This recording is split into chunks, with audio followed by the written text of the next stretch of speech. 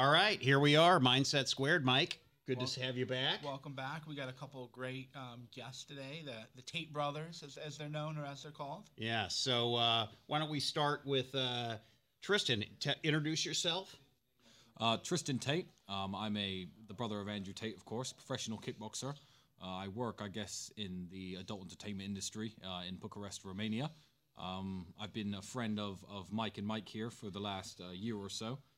Mike's first international trip, Mike Boland's first international trip, was out to see me in Bucharest very recently. I hope you had a good time, Mike. Secret trip, too. I showed up and surprised Cernovich. He didn't know I was coming. Absolutely, and right? you worked with me on that to surprise everybody. Yeah, and Andrew, or otherwise known online as Cobra Tate. Is that what I'm known as? I thought I was known as something far worse than that. the worst man on the internet or something. Well, Cobra Tate has all the girls. Remember that article? they thought they were making fun of you, and it was... Yeah, I was like, this is great. It was written in that very snarky kind of media bro style, which is, this guy has all the girls. There are no girls left for anyone, thinking he's making fun of you. And I was just retweeting every 5 seconds. I was like, finally, the recognition I deserve. It was bizarre for your great Star Wars troll. Oh, yeah. So Andrew, or Cobra, tell us a little bit about yourself for those folks that don't know. Because four-time kickboxing world champion, recently retired, trying to find some excitement in life that can replicate world-level combat. So driving supercars. We found some money. excitement in Transylvania, didn't we? I think we did, yeah. It's a kind of cool place to live. I always say to all the young people who message me, they're like, why do you live in Romania? And I say, look, if you're a young guy and you don't have any attachments yet, why do you live in America? That's my answer, pretty much. Yeah, like, you're nicer than I am. I hate questions like those. I don't have the patience for them. Yeah. It's like, why are you loser just living a conventional life that... like the default. Yep. You know, it's just I'm glad you guys have the patience for that, because maybe at one time I did. I just don't. Right? Like, you're just living a script that somebody else wrote for you. Yeah. And like, well, why would you live in Romania? Like, what the fuck do you know about Romania? You know nothing. You don't know nothing, right? exactly. But like, I can't believe anybody would live there. Well, why? You don't know anything about it. So how could you not believe somebody would live there? Well, right. How often? I'm getting triggered thinking about that already. Just the moronic. Calm down, Mike. Calm down. Mike now officially does my DMs. I'm gonna give Mike my DMs. Mike's already a little pissed off because there was some traffic coming. That's not what pisses me off, but I'm just you think the people just live like a very boring conventional life, and then they don't know anything about your life, but then they're almost like questioning like your life. Yeah. Where the right way to ask the question is, why would I want to live just some boring life? Yeah, absolutely. That makes more sense. No, it's absolutely true. Because when I see someone doing something very abstract or something I've never thought of or something very unusual, I think that's pretty cool. You know, I don't sit there and go, oh, why? You know, but is it safe there? Is Romania safe there? Aren't you afraid? It's so dangerous everywhere, right? You know what's the most crazy thing for me is this American idea of one, that the whole world's dangerous, and parts are, but parts are much safer than here. And then also this idea of freedom. And this has been drilled into, I'm not being anti-American in any way, I'm an American citizen, but the idea that America's free and nowhere else is free. I feel more free in Romania than I do here. Well, explain that. In what way how do you relate freedom to being in Romania? Well, I can give you a very short example. Yeah, please. About 3 years ago, I flew my cousin into Romania to see me. Now, he's an American from California. And he got in my car. We were having a few beers. He had a beer in his hand. He got in my car. I said, where should I throw this? Now, I haven't lived in America since I was 8 years old. I said, why would you need to put your beer outside of my car? He goes, oh, well, it's an open alcohol container. I said, why can't you, the passenger of my car, drink alcohol while I'm driving? I don't understand. And it really blew my mind. We then got to the mall, and he said, okay, now where do I throw this? Right. I said, why? He said, well, I can go in the mall and drink this. I said, well, are you going to get drunk and attack somebody? He said, no. I said, well, keep your beer in the hand and walk to the mall. You know, what's the problem? Yeah, I think that's exactly right. I think society can only move as fast as the slowest person. That's how groups work. If you have a group of people, you only move as fast as the slowest person. And in some societies where you have all these slow people, you have to make all these super stringent laws to just try and keep society ticking over. So that's a perfect example, the open alcohol container. That's a law made to make sure that even idiots can't make a mistake. Like, you have to really cater for the idiots. Whereas in some societies where people are relatively normal, and I don't even think it's an IQ thing, I think it's more of a cultural thing, where people are more culturally astute and more relatively normal. You don't need such stringent laws, and things change. Romania's laws are very, very lax. You have far more laws here than you do there, and it's still a safer society for just the fact that it's a Christian society and people still respect their parents, and It's just a normal place. So here I see all these very stringent laws. Another quick example, on the way over here, the Uber driver said he got caught doing 165 miles an hour, which is fast. And he did 3 months in jail and they crushed his car. I got caught doing 165 miles an hour 2 weeks ago. And I said, sorry, I gave him $50. So it's like, where's free? You know, it's to me, I just feel better there. You know? Yeah. And nowhere is perfect for anywhere. I don't advocate everyone moving to Eastern Europe or to Romania. Different places suit different people. Napa Valley suits you very well, I know, Mr. Boland. Yes. But for somebody like me, Bucharest is an amazing city, and I like living there. I don't advocate it for everyone else, though. Mm-hmm. Yeah, it's the idea that everywhere that's not America is dangerous. That you'd get that in Thailand. I'm like, well, Thailand's safer here. Vietnam, almost everywhere I've been, I haven't gone to Colombia and other parts, but almost everywhere I've been is actually safer than the U.S. Yeah. Other than you take one kind of bad area, but in America, everybody thinks every other country is like a hellhole or something. Well, this is the thing, because in a lot of these countries, Thailand, Vietnam, even Romania, all of Eastern Europe, the crime is organized. So Thailand has mafia. But if you don't mess with the mafia, they're never going to mess with you. So, like, I'd much rather live in a society with organized crime, meaning that if I run my mouth, I may get in trouble. But there's never going to be a violent, random act of violence. You're never going to be walking down the street and randomly someone, tries to randomly attack you, or all these. This is kind of like the unique thing about crime in the West. A lot of it's random. It's bad, wrong place, wrong time. Whereas if something bad happens to you in Ukraine, you're probably running your mouth to some dude you shouldn't be running your mouth to. You're very rarely going to go to a cash point and someone just roll up with an AK. It's just not going to happen. So it's interesting. It's almost like people say that New York City in the 1940s or 50s in certain areas was run by the Italian mafia, but they kept the crime away from those areas. It was very safe to be in that area. Well, we in Romania, we've been there a long time now. We know some very high-level guys, and the high-level guys, the mafia guys. So it's like almost they keep it safer than the police can. They go, no, drugs don't come to my town. Yeah. Well, my kids are there. Yeah. So in Bucharest, you don't have a drug culture. Nothing like the West. Nothing like the West. I mean, if you were to really look for it, you might be able to find some shit weed or something. But there's definitely no heroin. There's no meth. If there's coke, you're getting scammed because it's been cut. It's just talcum powder. Like there's no. I mean, if you're going to bother transporting drugs from Colombia to Europe, you're going to stop in London and sell it. You're not going to take the further risk of taking it all the way to the very edge of the EU, where hardly anyone does it. And Romania has a hard border. You have to get it across then another hard border. Right. So there's very little. So how does that affect doing business there? Let's jump out of the illicit activities, but doing a normal course of business where you're going to open up some kind of restaurant or something. So Romania is absolutely corrupt, but it's a corruption that everyone can participate in. I would much rather live in a country that's corrupt, where I get stopped for speeding and I give them a little bit of money, than a country that's corrupt like America, which says it isn't corrupt, and you have to be a billionaire and have a private jet and go to islands to get away with it. Like if you're going to be corrupt, which every nation on earth is, then let everyone play the game. So like Romania is corrupt. So if you want to open a bar, you need an alcohol license. I mean, if you give the guy a tip or a bribe, you'll get the alcohol license the same day. If you don't, it takes 6 months. That's just one of them kind of point, though. That's a good point about corruption that most people in America don't really understand. Is they think it's corrupt that you can bribe a street cop, but I think that's better than you have to know like the judge and be able to call a judge. Like the corruption is completely inaccessible to just the average ordinary person, and we have way more corruption in America than in the rest of the world. Of course. I mean, I'm not to be anti-Western or anything, but it's the Western countries that are getting caught with all this pedophile stuff and like the really bad stuff. It's no Eastern European politician that's running around doing all this really bad stuff, Well, and you have the bad actors, oddly enough, dying in a federal prison. Yeah, well, yeah, it's strange how that happens. Mike knows a thing or two about that, don't you, Mr. Sunovich? I think Mike knows everything about that. Yeah. More than I wish. But and then also too, you would be, and that's where the culture is different too. Is there? So in the West, one of the weird things about the West is you watch House of Cards, and I thought this too when I got kind of heavily involved in the political world. Is one of the great mysteries is like people don't get really murdered, Epstein being an exception, in the West. But if you were a pedo or something, the local politicians would just be taken out by local elements because the Christians and organized crime would just say, okay, we can't have pedos. Well, yeah, I mean, this is a long story that I'm going to keep short for the point of the broadcast, but there's a monastery near Bucharest I used to visit because it was on a route, a really nice driving road, and I used to stop there, and I used to go there all the time, and I had a Lamborghini, so they were very curious. Anyway, I ended up speaking to the head priest. So I'm talking to the head priest. I was talking to him for a while, and then he was talking about leasing me some land, some church land to build something, blah, blah. So I brought my business partner there.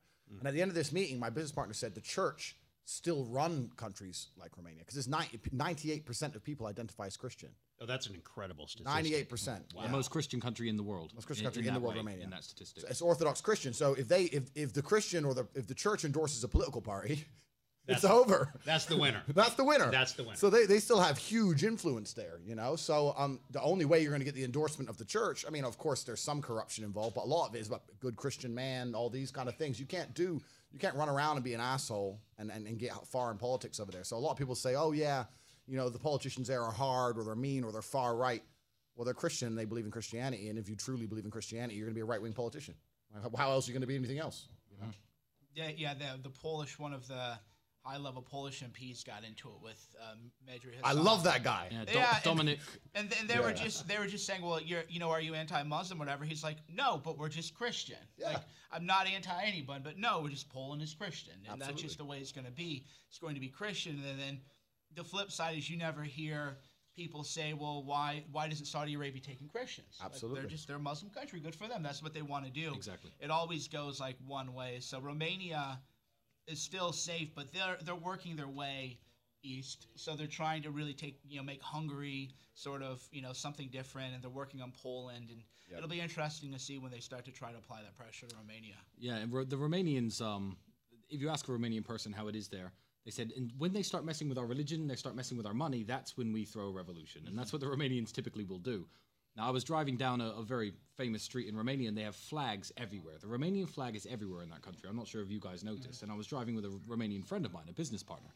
And I said to him, in England, they take these flags down because if I call and say, well, I'm Indian and England under this flag committed crimes in India and I find this flag offensive, they actually seriously consider it, and then they do take the flags down in some cases. I said, what would happen if I were to call them and say, well, I'm Turkish and we had a war with Romania and this flag offends me in Bucharest, can you take it down? They said, don't even do that as a joke because they'll find a way of making you leave the country. And I said, okay, I'm not doing it. They're very proud of who they are. And they're proud of who they are. They're proud of their religion. And this is the biggest thing about all societies. It's not even about West versus East. As soon as you have a society which half hates itself or doesn't have anything to unify itself under, whether it be a religion or a flag or anything else, you end up with what we have in the West, which is just a free-for-all. How long have the brothers Tate been in Romania? 4 years, T? 4 years now, yeah. 4 years. Okay. And yeah, I mean, all of Eastern Europe's good, but it's just a good combination for us. And yeah, it's a really nice place. I mean, everywhere has its cons. If you go there and you work a normal job, you're broke.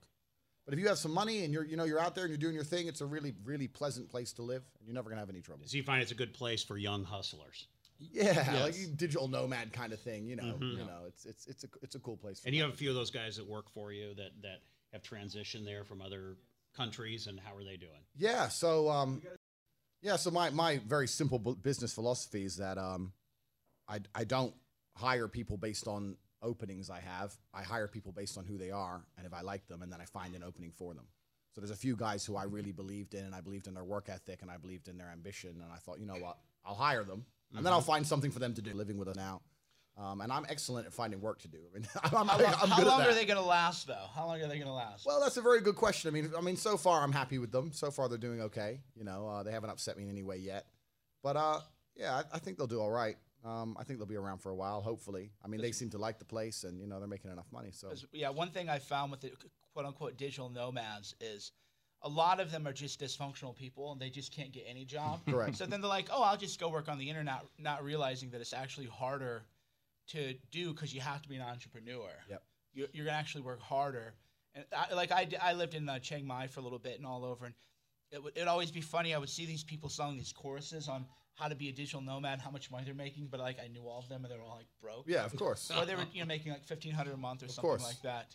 Yeah, I mean, absolutely. And I have one guy who works for me who's exactly like that, who's literally semi-dysfunctional, so he's in trouble. But no, you're right. And the internet's full of fakers. And the internet's, I guess the reason I'm quite successful with my marketing is I've kind of come along and been like, okay, here's proof of everything, which is quite rare. Like I've really put myself out there. And one of the reasons I can do that is also because I live in Romania. It's amazing to me that like in the West, doxing's a thing. I'll tell you my address right now. Okay. Right. Come get me. Yeah, It's like, it's kind of cool when you're over there. You're like, no one's going to dox me. No one's going to roll up. If they do, I know I call my friends and they're in big trouble. it's like it's kind of cool from that perspective. It was kind of hard to find a place even with an address too. Yeah, what are you gonna do? The taxi driver's gonna rip you off on the way there. Blocks down the road, the GPS quit working. Yeah. Then you have to go to the McDonald's gas station and have you guys come pick us up. Exactly. That happened to someone I know. That happened, yeah. So it's kind of cool from that perspective, you know, like just kind of being so far off radar gives me some bravery. You know, if I was exactly the same way I am living in America, I'd always be thinking at night, maybe some idiot's going to roll up. He knows I got some money. He knows I got some nice cars. Rolls up with whatever. You don't know, you know? Right. Or even Over a there, creepy it's like, stalker, like people like Logan Paul and those guys, fans or whatever, they've just found them like camping out in the yard outside. Yep. So you could just get straight up creep people who don't maybe want to kill you necessarily for what you have, but they're just creepy kind of incels or something like that. You know what? Like, I would love to, if I ever become king of the world, which maybe might happen, I need to instruct the best scientists in the world. And I'd love to do some kind of study on like culture and on people and work out why some countries are full of weirdos and some countries just aren't. No, like, and I mean this genuinely. Like the idea of a stalker camping outside your house and wanting to be you, that is so American. Like that's never going to happen in Eastern Europe. People are too busy. They have to pay the bills. They're busy. Like no one has time for that crap. It's crazy. One of the examples I can give on this is if you ever do see a homeless person in Romania, every country has homeless people. Bucharest has far less than Los Angeles, I do have to say.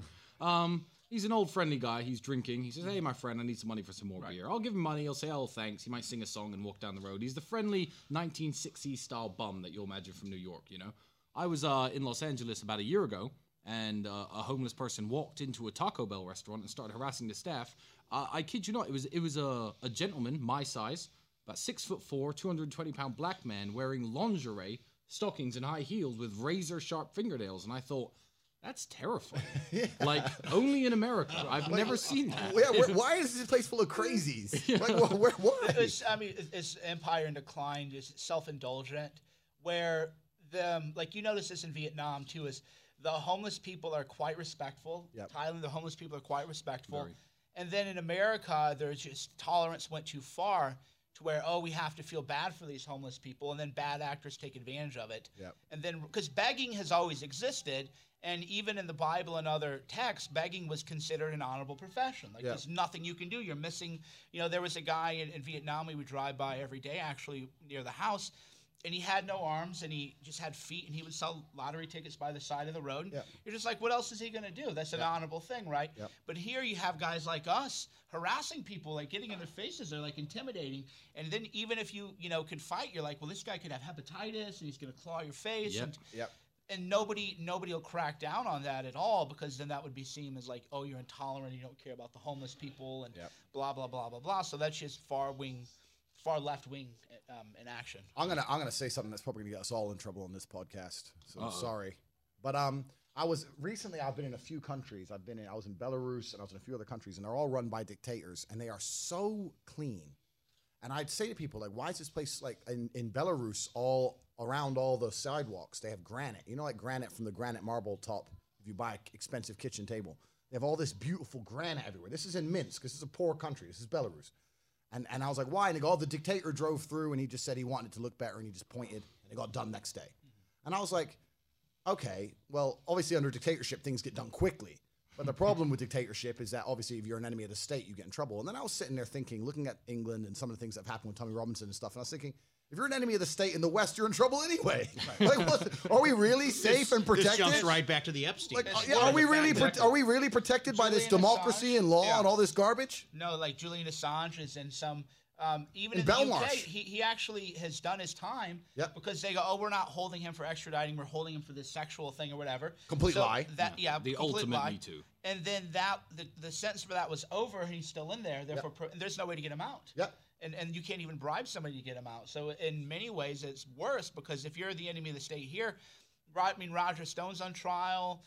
They'll come after you with the full weight of the law. And destroy you just the same. So they're like, oh, yeah, because this Belarusian girl, she was like, oh, yeah, but if you upset the president. I was like, look, the West is really not any better. And at least here you can have someone drive through the neighborhood and clean it up in 10 minutes. Give me a dictator who will drive through L.A. and say, that's enough. This. Here's a list. I want it done by Monday.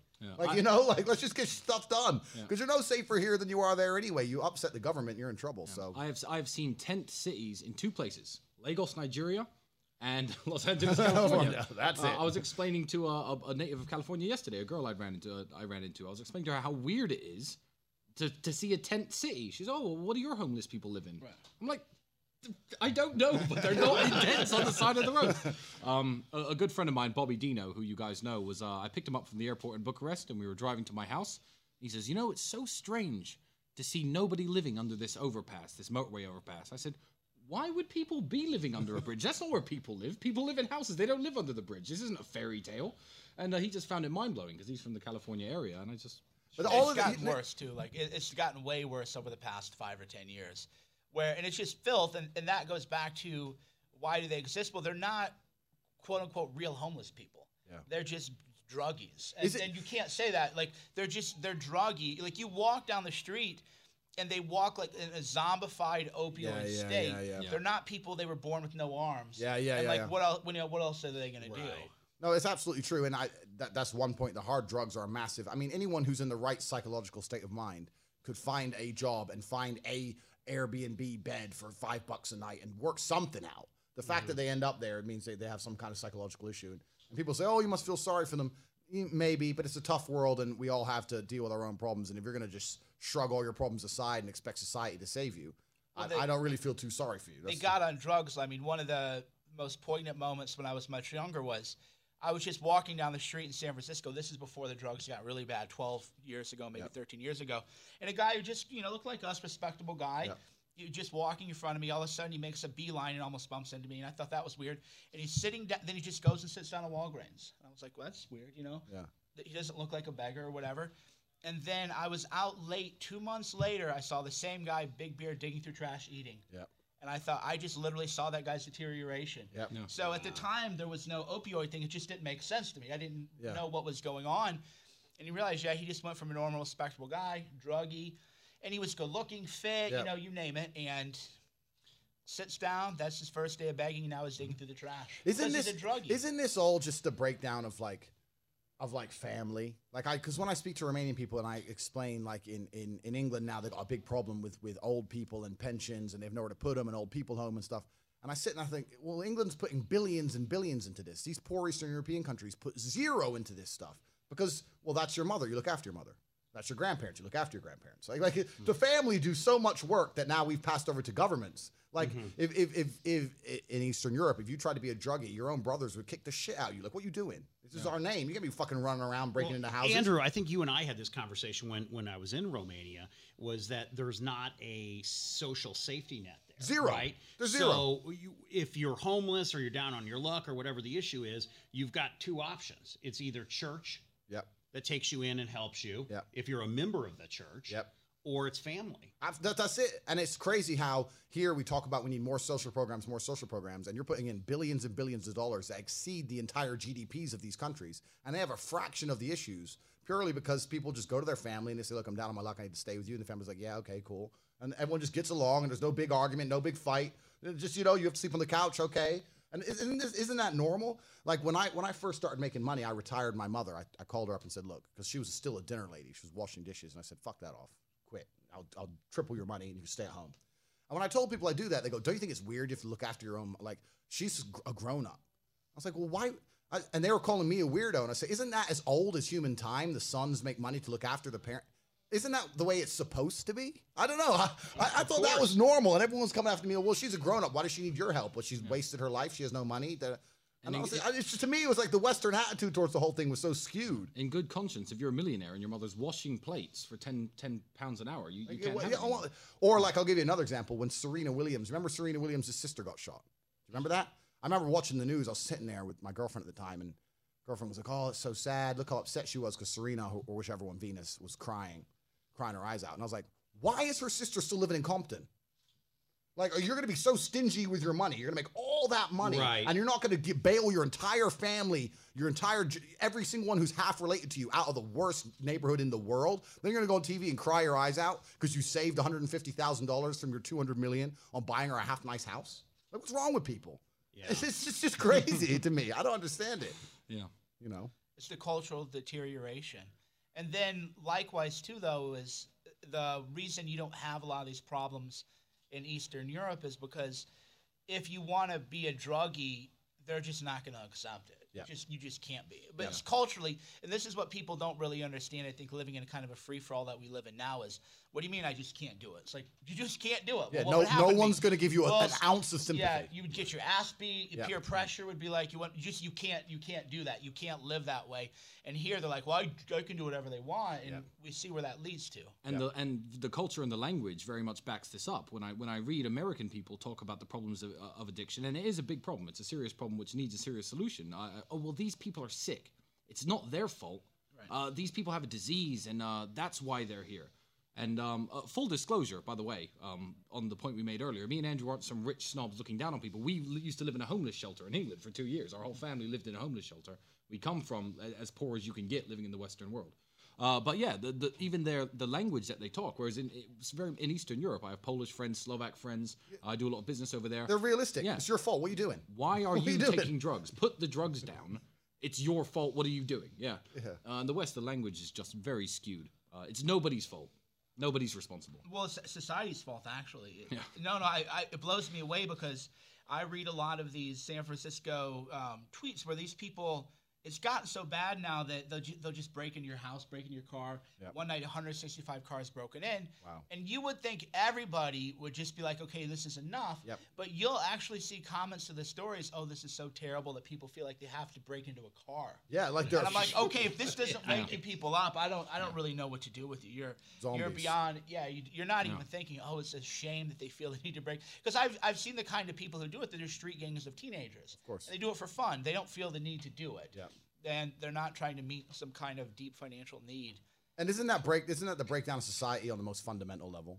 Like I literally the breakdown on the most fundamental level where these kind of things are happening and people are going to try and pretend they feel sorry for them. It's absolutely insane. Well, yeah, the one thing the government should do if you're going to have a government is you should be able to just walk around a city and be unmolested. You're not going to get hit by a homeless person. And to me, you should just take that for granted. But you go to San Francisco, you better watch your back during the daytime. There was Noe Valley is actually a quite rich area. Median household price $1.5 million. Yep. Mother was walking with her kids, and a guy just came over and just smashed her over the head, dude. Yep. And Noe Valley, and that isn't the kind of thing that happens there. But the flip side to that is, I don't feel sorry for the people of San Francisco because this is the world that they're creating. Yep.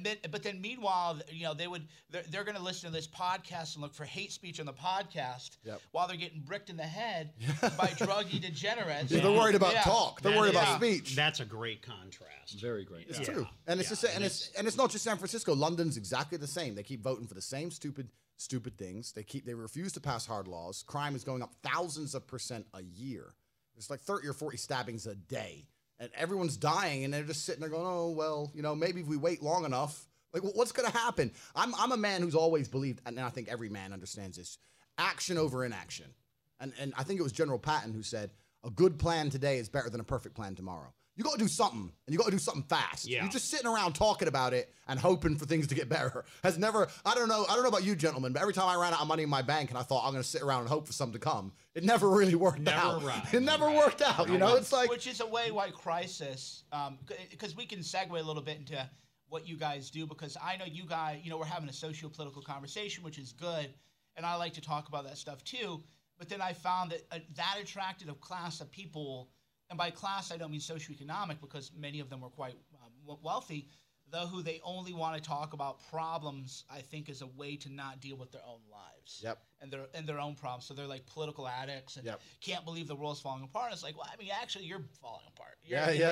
What are you doing about your own life? And I know that you do a lot of sort of, I don't know if mentorship is the right word, but you are in a certain space trying to help people live better lives. So what's that look like? And what are you doing? Absolutely. I think you said the perfect thing there about themselves. People, they're falling apart and they're worried about the outside world, because that's the exact answer I give. People come to me and go, I'm really worried about the West. I'm worried about having kids. I'm worried about this. I'm like, look, okay, bro, do you have enough money to move?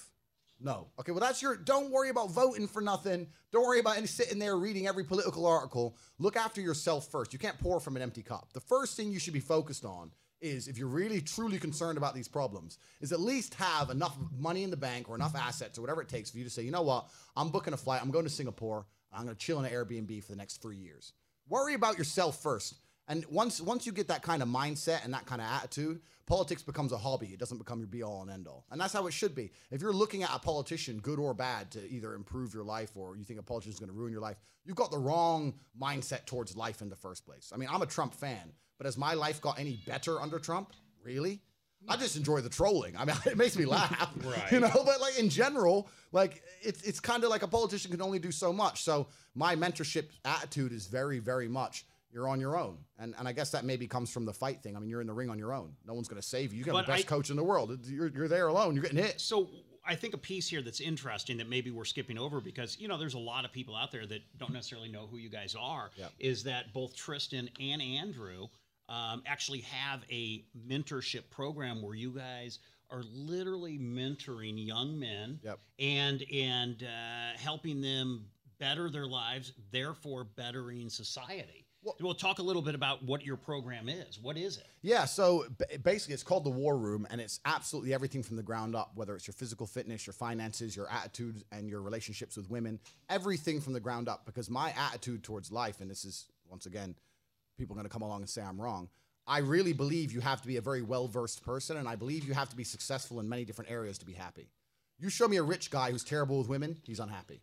You show me a guy who's good with girls with no money, he's unhappy. You need to have the woman who loves you in a stable relationship. You need to have a good financial income. You got to have good health. Nothing means anything if you're in hospital. Nothing means anything. So it's like teaching everything from the ground up, because some of these guys are lacking everywhere. Some of them are lacking in one place. Sure. But, you know, it's just trying to explain that, you know, being the fitness bro and going to the gym every day and getting jacked, but not having a stable bank account and living with your mother at 33 is not how life should be lived. You have to be able to do You're everything. obviously you're going to suffer from depression. People went nuts when I said depression wasn't real, and I think people misunderstood me. My point is, a depressed state of mind is real. The idea that a depression is a disease that comes from the sky and attacks you at random, I don't believe is real. I believe that people react to their surroundings, and I'm telling you now, I'm a strong-minded individual. If I was broke, working in Pizza Hut, without a girlfriend, living in a basement, all Playing day, video games. I'd be depressed. Yeah. Who wouldn't? Right. I mean, this is a natural human condition. And we've essentially, worked in fast food restaurants and had no money when we were 18, 19. I know how it feels, so. It's a depressing Well, existence. Well, of course you're depressed. Well, one thing I think that's fascinating about the War Room versus some other groups out there is that your organization, the War Room, it actually teaches a talent stack, as you alluded to. Yep. It's not teaching you, hey, here's how you take some protein powder and lift some weights, right? It's actually teaching you there's a money component. Yep. There's a networking component. I mean, how do I walk into a room and actually not be a weirdo? Yeah. Right? Absolutely. And How do I relate to people? How can I, increase my romantic life? How can I improve my financial situation? You guys have a whole talent stack within that group. Both Mike and I are members of the group, and so we've seen it. But the stack that you're teaching in there is more than just one item. yeah, you need everything. And are told, don't have pride in anything. Don't be arrogant in anything. You show me an arrogant dude who has his life all together. That's the kind of man I respect. I don't care if you come along and say, I'm the Don. I got my wife. She loves me. I got my children. She loves me. I know I can afford to feed them. I don't need anyone but myself. That's the kind of person I respect. Sure. And so many people come to me and they're like, oh, but, you come across as arrogant. I said, my life's just fine. And maybe you should be more arrogant, and you won't take so much crap from people, and you might get somewhere. Let's try to install some pride in people. And you are improving lives. I mean, we had this discussion before, about these socioeconomic conditions, but you're actually taking action.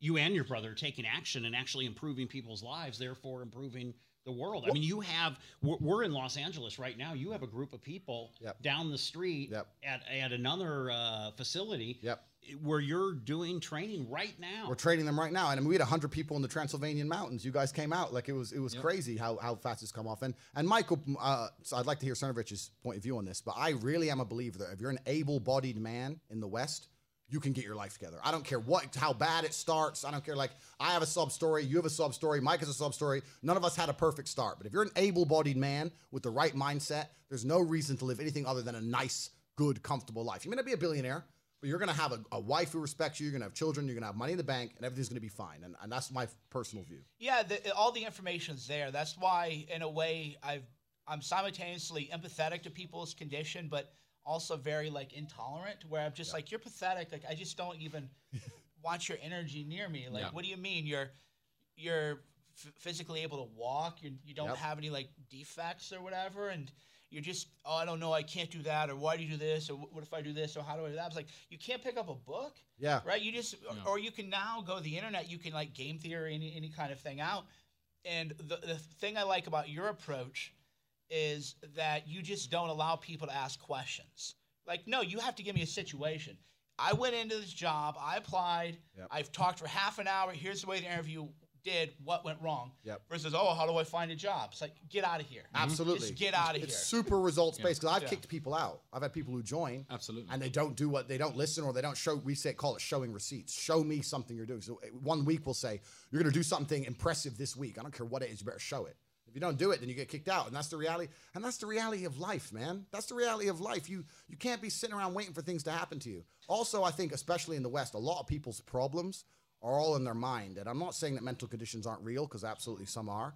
But I try and explain to people, look, the only thing on the planet you have genuine control over is your state of mind. Like, you can't even control your health. You might get hit by lightning. You can't control other people. You can't control the weather. You can't control anything. The only thing you can affect in genuine real time is how you feel in your head. And so much of that's true, because, Scott Adams calls them mental prisons. Other people talk about differently. And yeah, there's a difference. Like, I've known people, this is why I don't have any patience for men who are like, blah, blah. Like, my mom was bipolar. Like, I know what a real mental illness is. You don't have a mental illness. You're just a pussy. You're just pathetic and afraid to take any kind of action. And these mental problems people have are, well, I'm afraid to go do that. Why? Because you're going to get rejected? Are you going to die? Are you going to go cry yourself to sleep? So in their own mind, they have this fear of some consequence that may or may not even happen. And that is, they're living in a mental prison. Or, we had to bully, Bolin here a little bit just to go to Romania because he was in a mental prison, never travel internationally. It's like, you have the money. Exactly. Just get on a fucking plane. Just get on a plane. Like, because Mike was like, well, what flight are you going to be on? I'm like, look, bro, I'm not your travel agent. Just get on a plane and do it. And then you realize, oh, that was amazing. I'm glad I did that. I'll take credit for bullying Mike. And there's so many people who just, they literally live in prisons of their own making, where there won't be any real consequence. Yeah, you might look stupid. Yeah, you might. I mean, you've looked stupid. Everyone has. You have to. Everyone has. Right. And the worst thing is, these prisons are propped up by people who care about them. And I say care if this was video, I say care in apostrophes, because they think they care by reinforcing someone's negative behavior and attitudes. If someone comes to me and goes, oh, I get really shy and anxious, I'll say, so? Right. Not, oh, okay, that must be horrible. No, so? Do it anyway. Yeah, but I'm shy. I don't care. Right. No one cares. The whole world doesn't care. Nobody cares. You go. If you could drop dead tomorrow, the world wouldn't care. The sun's still going to rise. People are still going to go to work. So you're going to sit here and worry about speaking? Like, so many people are trying to be supportive, especially in the West. You have these family units and people around other people, and they think they're doing the right thing by being supportive, when really you just need to be told, piss off. I don't care. I'm not interested in your excuse. And this is what you're teaching in the War Room. Yeah, I was going to say, that is one thing I will add about the War Room. We are a movement of positivity. Me and Andrew are not archetypes that every man should try to strive to be. However, you guys have seen my house. You've seen the cars I drive. None of it's fake. You've seen the women that I date. I'm a very, very happy person. And I believe if you're a young man and you're 17 and you're playing video games, maybe masturbating too much on the internet, and you're not striving to live a life similar to mine, get a beautiful girlfriend, live in a nice house, drive a nice car, work a good job, make a good income, we are very, very happy people. And we tell people, I think, what they need to hear, rather than reinforcing these negative stereotypes. Oh, you're sad. Well, maybe you should see a psychiatrist. Maybe you should pop some pills. That's going to fix your sadness. No. Well, happiness is a super interesting, and shut me up if I'm talking too much, but happiness to me is a super interesting concept. Because when people come to me and say, I'm not happy, I say, why should you be happy? They're like, what do you mean? I was like, who told you should be happy all the time without working for it? Happiness is at the top of a mountain somewhere. You ain't been anywhere. You haven't even climbed it. You haven't even got out of your house. Who tells you? Only Western society has told you should be happy permanently, without reason, all the time. That's not natural. No one, I don't think you should be happy. You're not happy? Why? Well, you're fat and you're lazy. You don't do shit. So, yeah, you're not happy. Unless you're Tristan, or like my wife, Shauna, they're blessed with some kind of happy gene. Yeah. Shauna is always happy. Same with Tristan, and then people go, Tristan's the same thing. How do people go, are you a happy person? I'm like, fuck no, I'm not happy, but I'm fulfilled. Like, I'm amped up. I get out of bed, like, ready to kill it. But nobody who knows will be like, oh, yeah, Mikey's a real happy, go lucky guy. But the flip side is, it doesn't mean I'm depressed either. So people think they're like chasing a dragon. It's like, well, maybe you're not supposed to be happy. Yeah. Maybe you just want to do something that you think is like killing the game, and that's what moves you. And yeah, and some people, like myself, and probably Michael will agree with me here, I can get happy, but I got to achieve something big. And then it's temporary. And then I got to do something else big.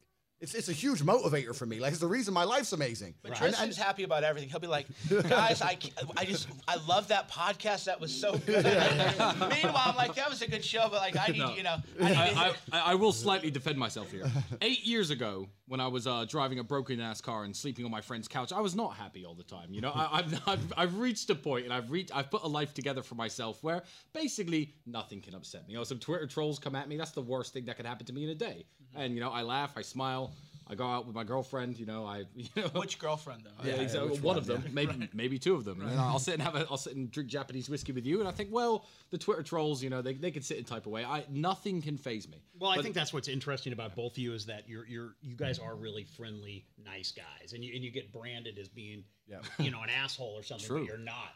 I know Mike and I were going out to grab coffee in Romania, and we were trying to figure out how we were going to get there, and we were teasing that we were going to take Tristan's Lamborghini, and Mike and I like, oh, here's the key, and the key was actually sitting on the counter, and he thought we legitimately took the car, and he wasn't like calling us and freaking out and stuff. He was like, well, have fun. My rule is this: I don't let anyone drive my car who couldn't afford to buy me a new one. So, Mr. Boland, I would have written you a very big invoice with a few extra, Romanian add-ons there for fees and my trouble. No, but just to go back to the point, and Mike said it perfectly just there. That's a huge point on happiness. When people come to me and say, "I'm not happy," I say, "Why should you be happy?" And we're all adults here.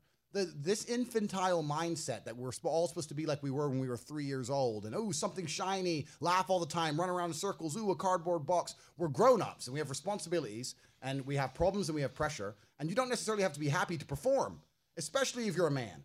Like women have this I guess to a degree they're born lucky. Women have this mindset where people expect women to be happy. Women need to be happy. But as a man, you have a burden of performance. As a man, you shouldn't be waking up going, how do I get happy? As a man, you wake up and say, okay, how do I perform? And happiness will come at the end of the performance anyway. But if your number one goal as a man, if your number one mission in life is just to be happy, that's going to be an extremely vaporous existence, and you're not going to be a man of substance. The men of substance out there are not necessarily happy people.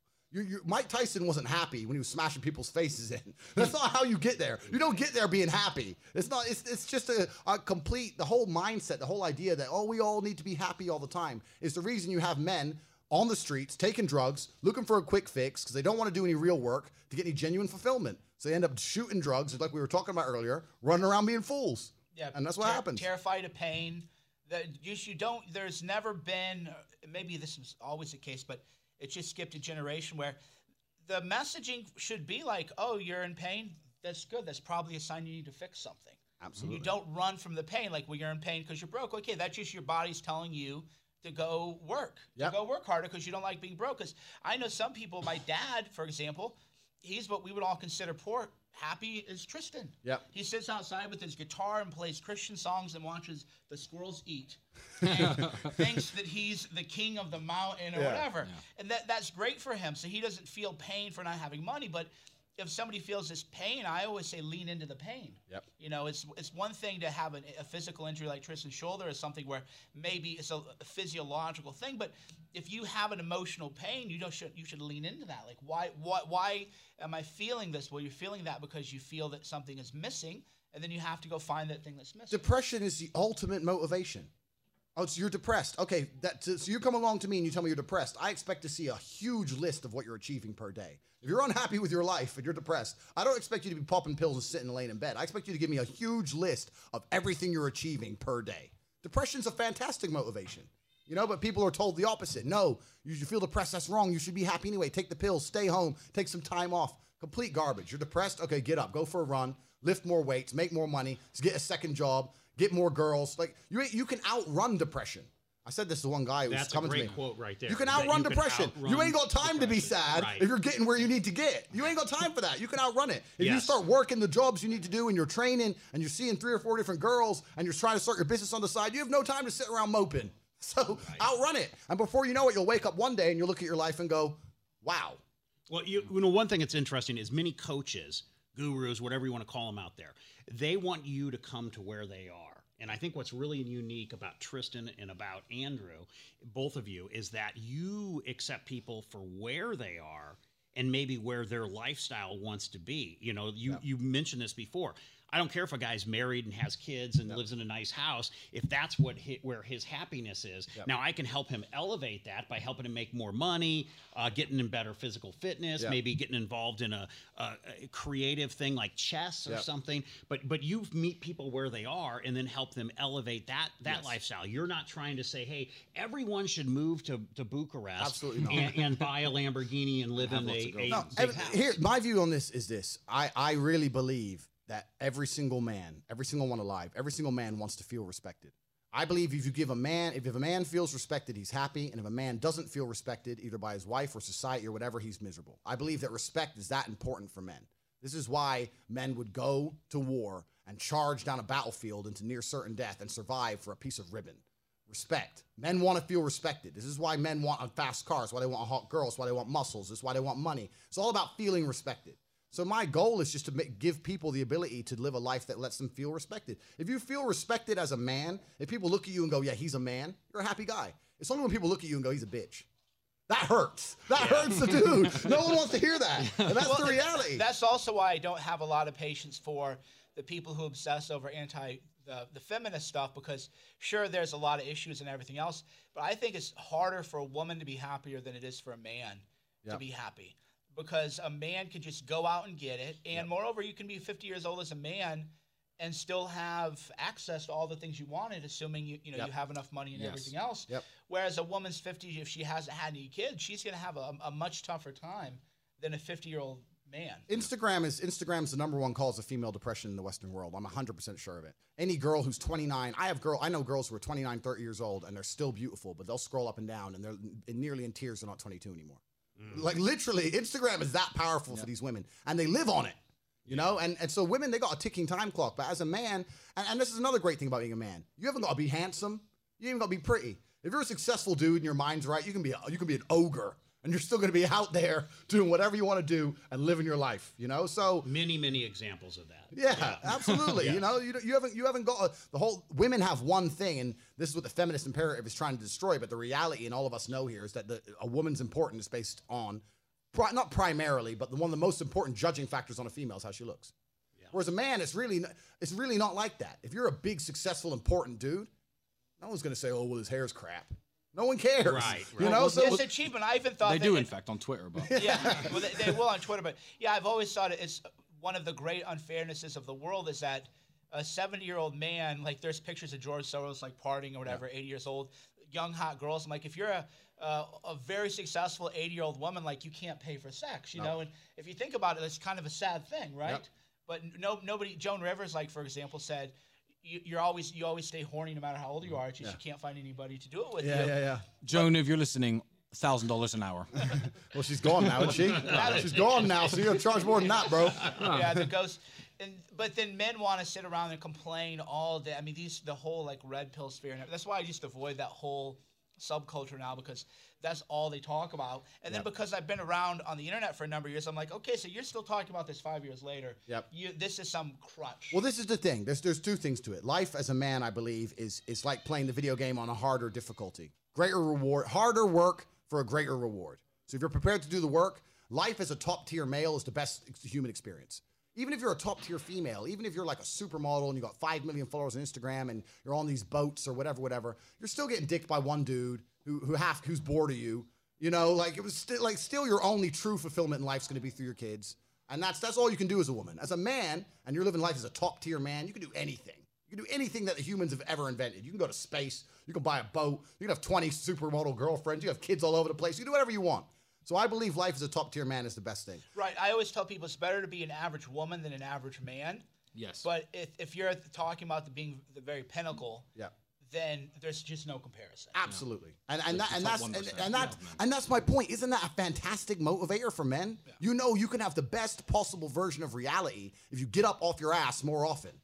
Oh yeah, but I'm tired. Well then, what do you want me to do? Literally, and it's literally unbelievable too. Like because I watch your guys' stuff and I love it because I've lived enough life. I'm like, I actually can honestly say I'm not jealous of that. I'd rather sit home and read books or whatever. Yeah. Because you've lived it. That's why. Yeah, I'll be the same at your age. Because you've done it. Yeah, you don't have a midlife crisis. It's just like, I'm glad they're having fun, but that looks like an awful lot of work. Yeah. Enjoy yourselves. And then but when you read these much older books, you realize that the way that you guys live would be unattainable in the history of the world to people like us born commoners. Yep. You would have to have been born into a royal family or like a Roman emperor or something. So you can live like a Roman emperor, but then guys want to bitch all day on the internet about how tough it is. It's so unfair. No. Feminists are beating me down. So let's talk about that. Well, let's talk about that feminist thing, because you're completely right. The manosphere and the red pill and all this thing, and all they talk about is feminists, and feminism's ruined women, and women aren't submissive, and women aren't feminine, blah, blah. If you're talking to a feminist, if you're on a date with a feminist, you're a low-tier man. High-tier men are not dating these crazy, blue-haired, ugly, unattractive, disagreeable people. Like, the fact you're even sitting there listening to her, the fact that this has even affected your life. I mean, yeah, is feminism a thing? Yeah. Are they messing with girls' brains? Yeah, sure. But if you're a real G, if you're a man, and your stuff's in order and your life's in order, and you take a beautiful girl on a date, you're paying for the date, and she expects you to, and she wants to look pretty, and the gender roles are pretty much still basically there. Like, the whole idea that it's impossible to find a girl now because of feminism, that just means you're too far down the pile, friend. That's my view. Both of you gentlemen have been in my house, sitting, sharing whiskeys, drinks with me, cigars, on multiple occasions. Every time that's happened, there's been a beautiful girl there, pouring our drinks, cleaning up our cigar ash, emptying the ashtrays, asking us if we want anything, getting ice. And these are girls who are 9 out of 10. These are the level of women, and I'm not going to... I am bragging. In fact, I am bragging. These are the level of women that, millionaires date. I am a millionaire. Sports stars date. And they're just waiting on us hand and foot. Why? Because I'm not dating. I'll tell you these why. crazies. I'll tell you why. Because a woman is a reflection of her man. That's why. Women are a reflection of your man. If you're going through your life and every single woman you're with is ultra disagreeable, you decide the problems with women and the problems with feminism, and you don't see that the problems with you, well, then you're never going to have a happy, successful relationship.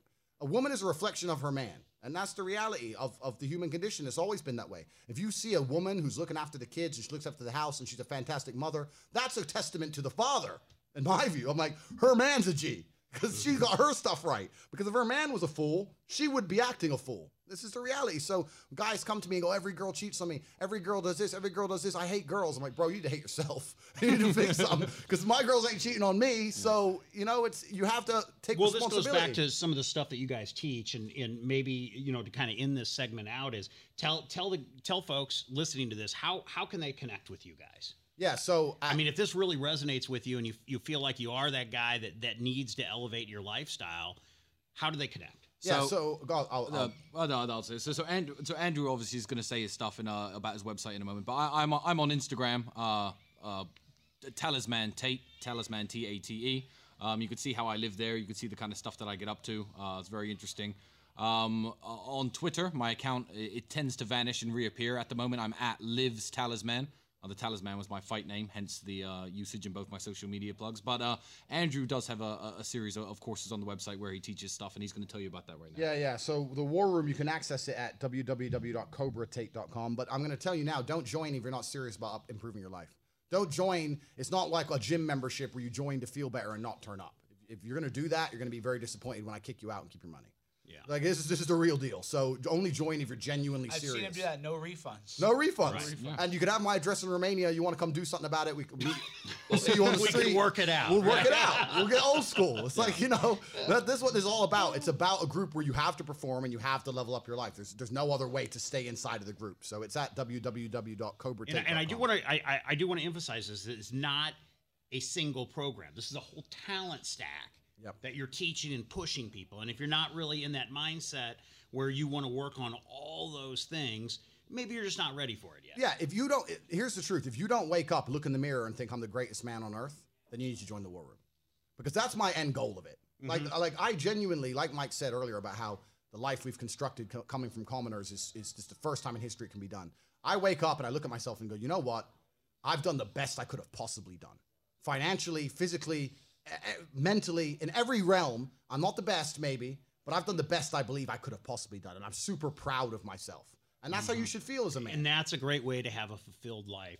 Whatever that is for each person is different, but to wake up in the morning and be proud of yourself. Yes, exactly. You can have a completely different life to mine, but you need to be ultra proud of yourself as a man, and you should be proud of everything you've done and where you are.